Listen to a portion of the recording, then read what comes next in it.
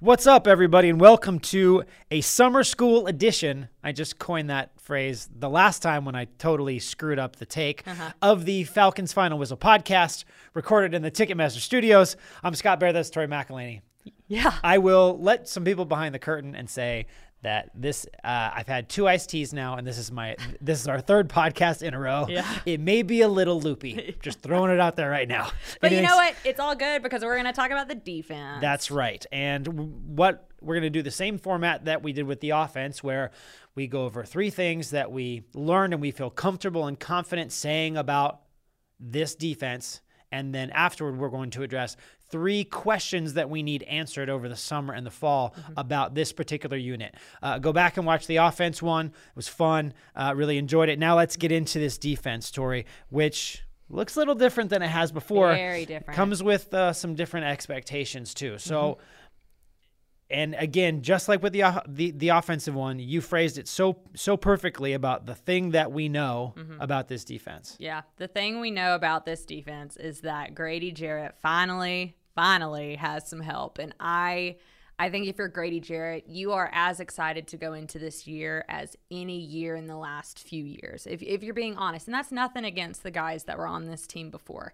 Nothing at all against them. But the caliber of player that the Falcons specifically went out and got on the defensive front, specifically to go along with Grady Jarrett. I mean, I just think if you're Grady Jarrett, you're just so excited. And we've talked to him throughout OTAs and minicamp, all that kind of stuff, and he does. He does seem excited. You talked to him about Calais Campbell, and the fact that Calais Campbell is a guy that chose to come to Atlanta, that means something for Grady Jarrett and what he's done here and what he wants to continue to do here. Bud Dupree came in. David Onyemata, and that was something that really stood out when Arthur Smith's talking about this defensive front, and he's talking about how well Grady Jarrett and David Onyemata already, without the pads on, without like going 110%, how well those 2 guys work together because of their style of play. And then you throw in Ryan Nielsen, who is a defensive front guy through and through. And I just think that this position that Grady Jarrett is in, and I know that we talked about this when we did a podcast with John Abraham not too long ago. We're talking about this clip when the Falcons played Detroit a couple of years ago where Grady is triple teamed, and he goes, man, y'all don't have to block anybody else. You cannot do that now in 2023. You just can't, because you're leaving David Onyemata unblocked, Bud Dupree, Calais Campbell, Lorenzo Carter. I mean, that to me, I think is just it's just such a breath of fresh air that we have for Grady Jarrett. Yeah. Yeah, I think so. And they can come in waves, which is what you want from a defensive line. We're talking about the front line guys. Yeah. But Taquan Graham is back from injury. Timmy Horn is growing within it. Eddie Goldman is a nose tackle and massive. They have some depth to bring in waves. I think that's also important. You talk about, okay, you can't triple team Grady anymore. If you're an offensive line coach, you're going to have to pick your poison on who to double team too, which means somebody's going to go head to head with a guard or maybe a center or however they scheme it up. But I think that's going to create natural opportunities. We've talked for the last couple of years, the Falcons have not done enough to sack the quarterback. Getting pressure is important, great, but your game-changing plays are when the quarterback goes down, he drops the ball, something dramatic happens or forces an errant pass that gets picked, and to have that around Grady Jarrett is important. Something that I'm stealing from you, and so Tori talked to David Onyemata during minicamp. Such a great quote that you got from him, talking about all these additions, right? But David made a point of saying that this is still Grady's group. Love and it. That is, I mean, you look at this defense in general, and I actually used this. I was talking to Lorenzo Carter as well, and we kind of started talking about this is the house that Grady built. Oh, that's really good. And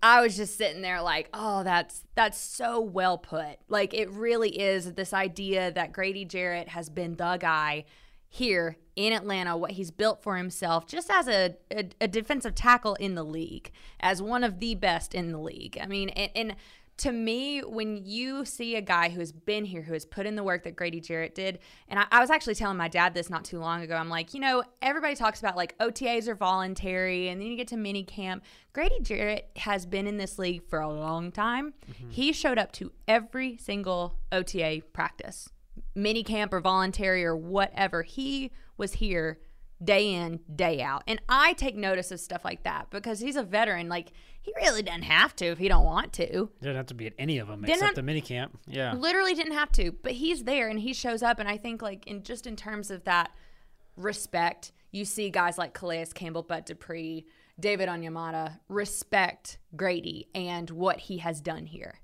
Especially because he doesn't have Aaron Donald type stats. Right. He just doesn't, because he's been triple teamed a lot recently. Exactly. Yeah. But also just that he's not a carbon copy of that guy.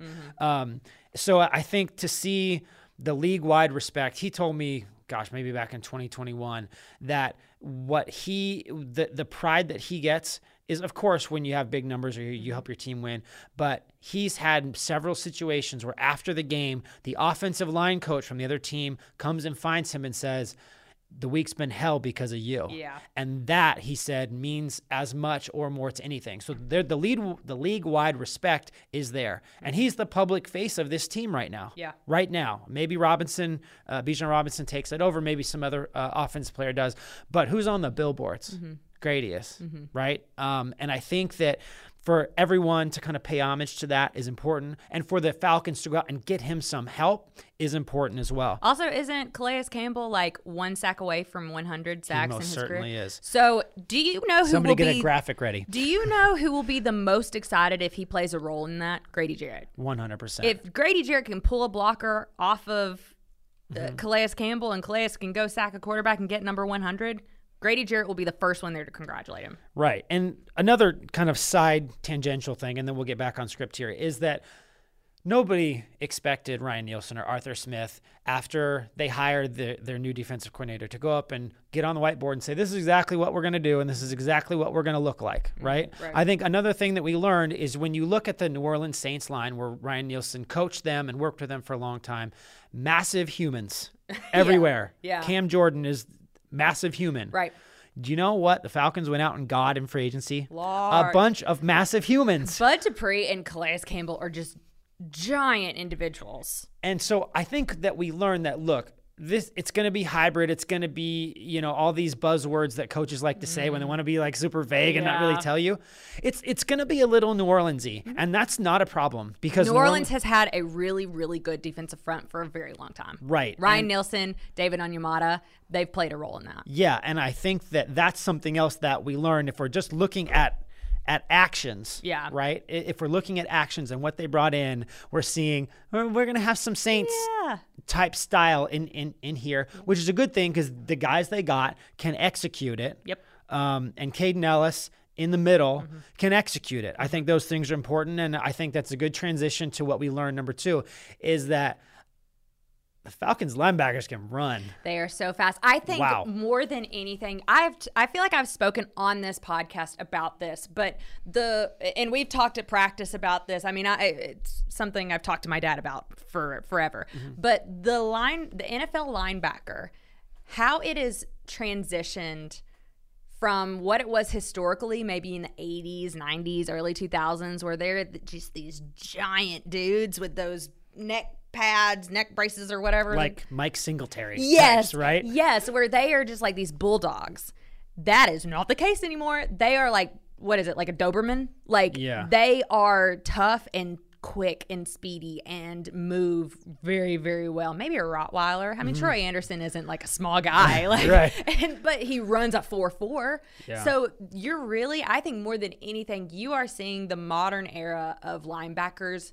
The best example I can give you is Caden Ellis and Troy Anderson right now in the middle of this defense.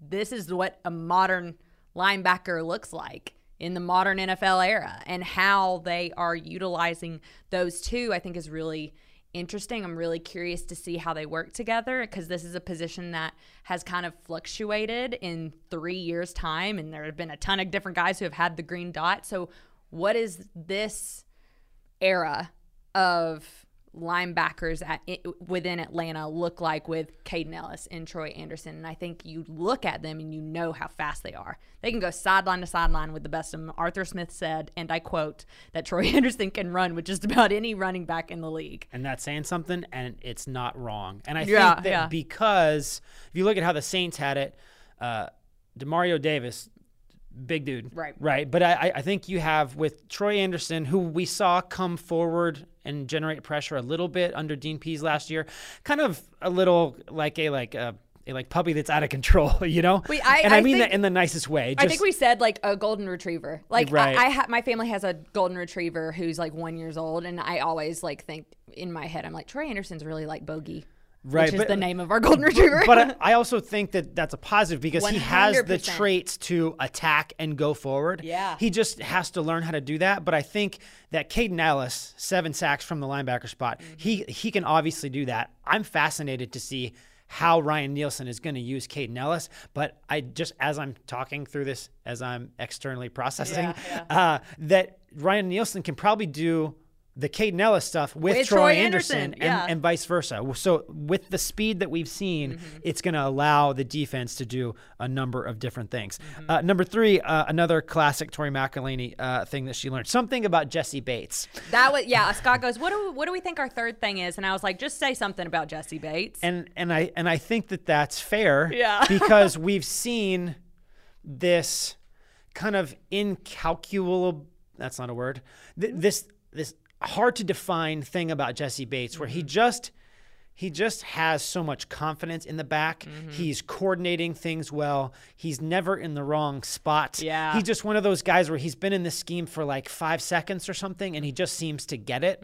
And he's one of those guys where you need a captain in the back and he is a captain in the back. And I think that he's one of those guys, look, if you go out and you pay that type of money for a guy who's 26, Ryan Nielsen talked a lot about not only Jessie Bates, like that dude, but he's been there before. So he can help show us the way is another important thing. So you can see that kind of that captaincy from the back already, even at this kind of stage before we even get to training camp. Yeah, something that's really interesting. If you would have told me in February that the Falcons were going to spend the money that they did in free agency on a safety, I would have told you you're absolutely insane. You're insane. Why would they do that? Like that would have been my thought process. But now here we are in the summer. Jessie Bates has been here for months at this point, and I think it's one of the biggest splashes that they could have made. And I think it tracks with something that, let's go back even like when Dean Pease was here and even farther right when Arthur Smith first gets here. And it's like everyone wants to talk about edge rusher in terms of generating a pass rush. He said, he was like, we have to really build from the inside out. And what did they go and do? They went and got interior guys, and that includes in the secondary with Jessie Bates. I mean, you think about just a shutdown type of guy. You talk about being in the right place at the right time. That goes towards his just, I think, like football IQ of having the anticipation and the instincts and the knowledge to be where he needs to be to make the play. You saw him do that time and time and time again with Cincinnati. It's why he has the paycheck that he has right now. And I think like that shouldn't go overlooked.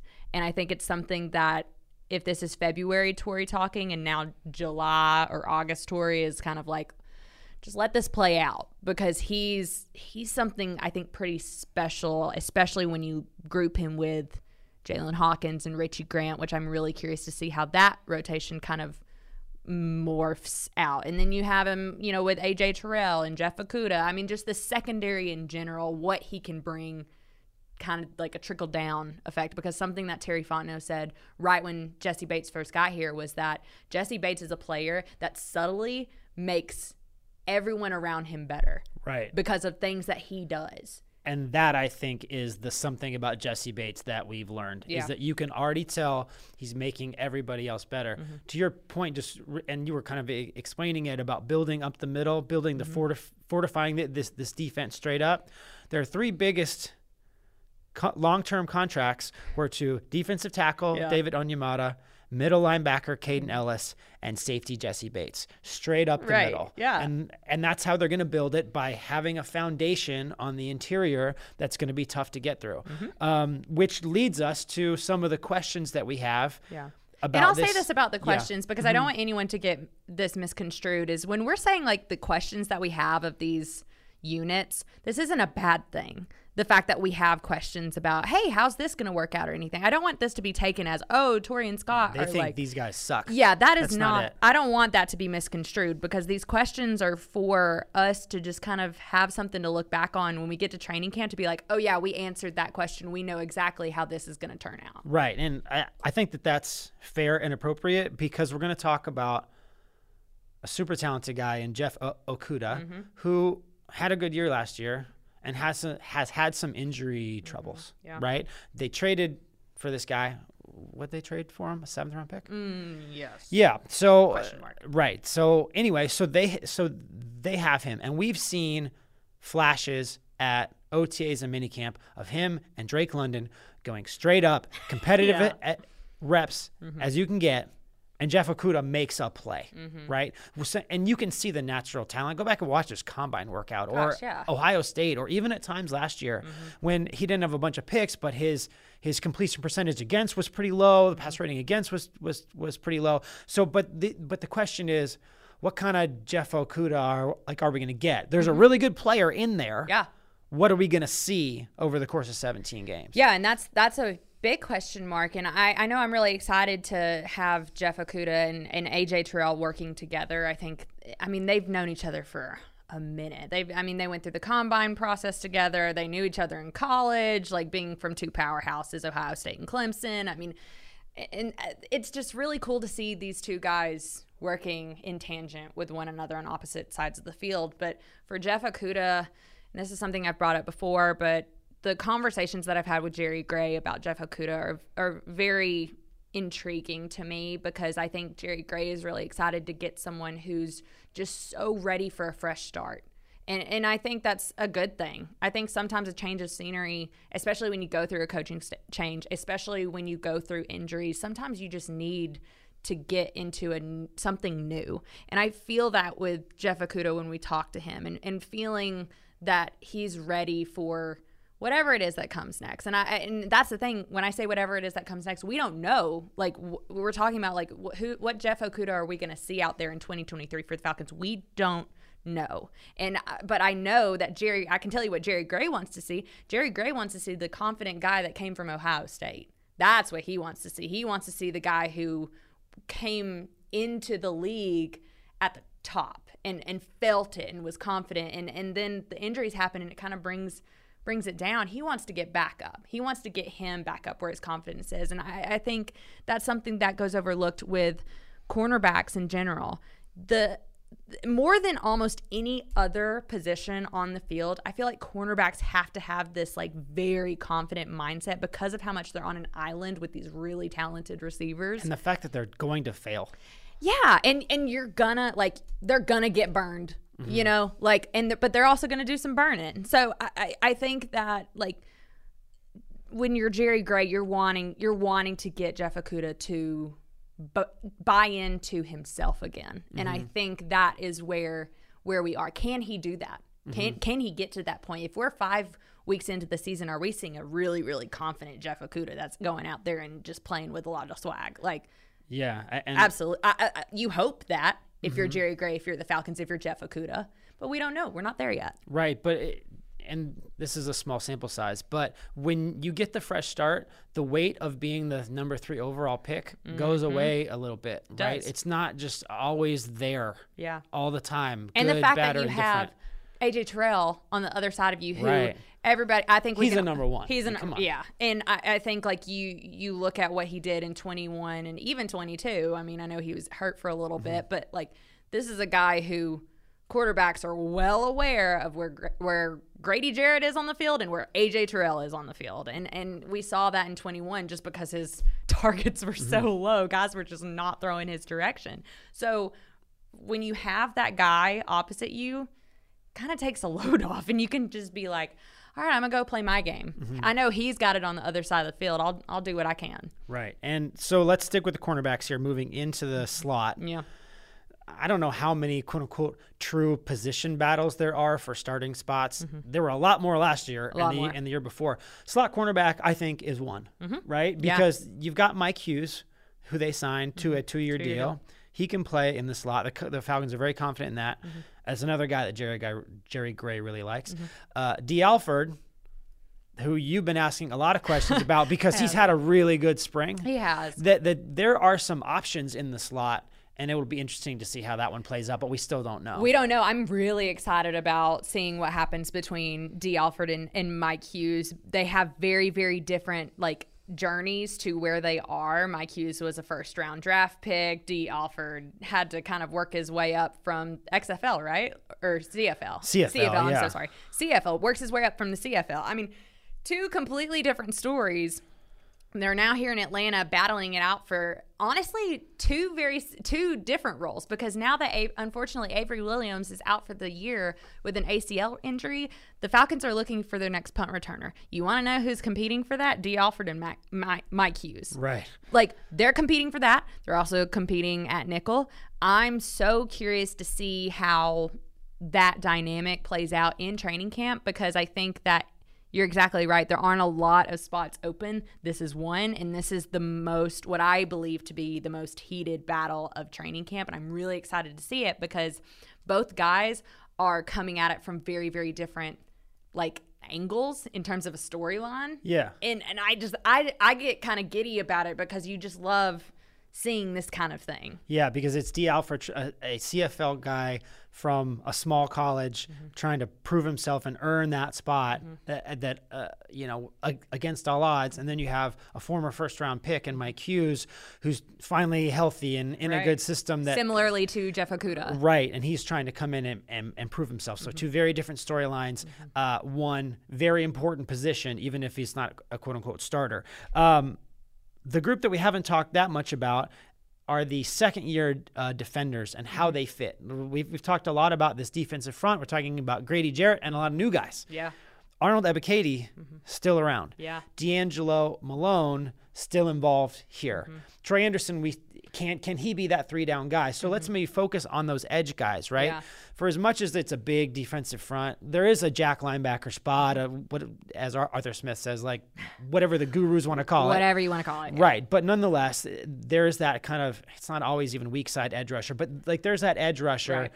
And that Lorenzo Carter seems to be the guy for that spot. Where do you see Arnold Ebiketie fitting in? This is a second-round pick, and D'Angelo, this is a third-round pick. They've been cross-training a bit.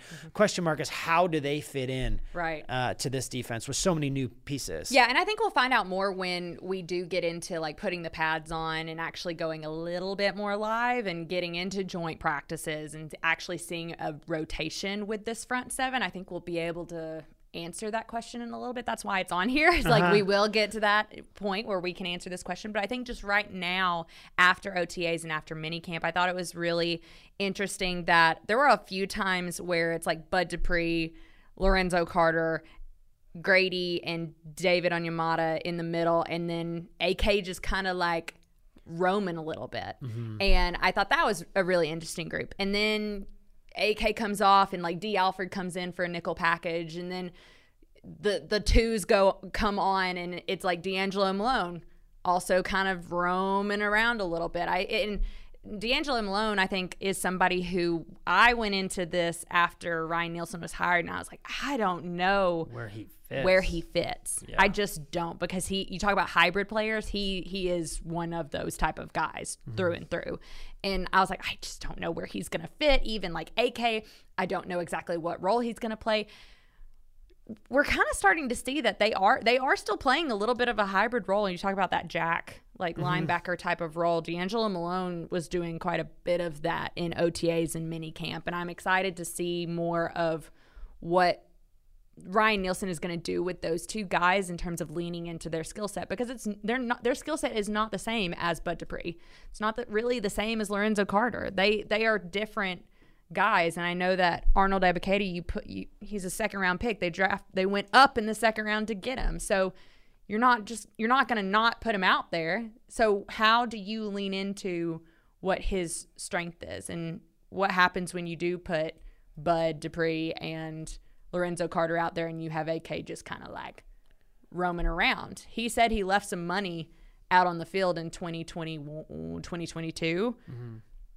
This is a guy who wants that bank. He wants to go out in 23 and prove that he can go out and get that money. And the money we're talking about is sacks. Mm-hmm. So how do you put him in the best position to be that? That's a question mark. Yeah, and I think that's what good coaches do. Yeah. I think some of them come in and they say, well, that's not the body type for my system. I wasn't around when they drafted him. See ya. But it seems like that they're really trying to get creative with how they want to use this and how they can create pressure. So it's going to be fascinating to see a really intriguing defense kind of come together and build chemistry and morph over the course of the summer. So that's going to wrap it up for part 2 of our, I guess I called it summer school edition of Falcons Final Whistle. Thank you guys so much for joining us. Hope you guys are listening on a White Sand Beach or something like that. That's where Tori and I are going to be, I'm sure. And anyway, thank you guys so much. And we will be checking in with you quite often on Falcons Final Whistle throughout the course of training camp. So please rate, review, and subscribe so you are getting all that content brought right to you. Thank you so much, and we will talk to you again real soon. See ya.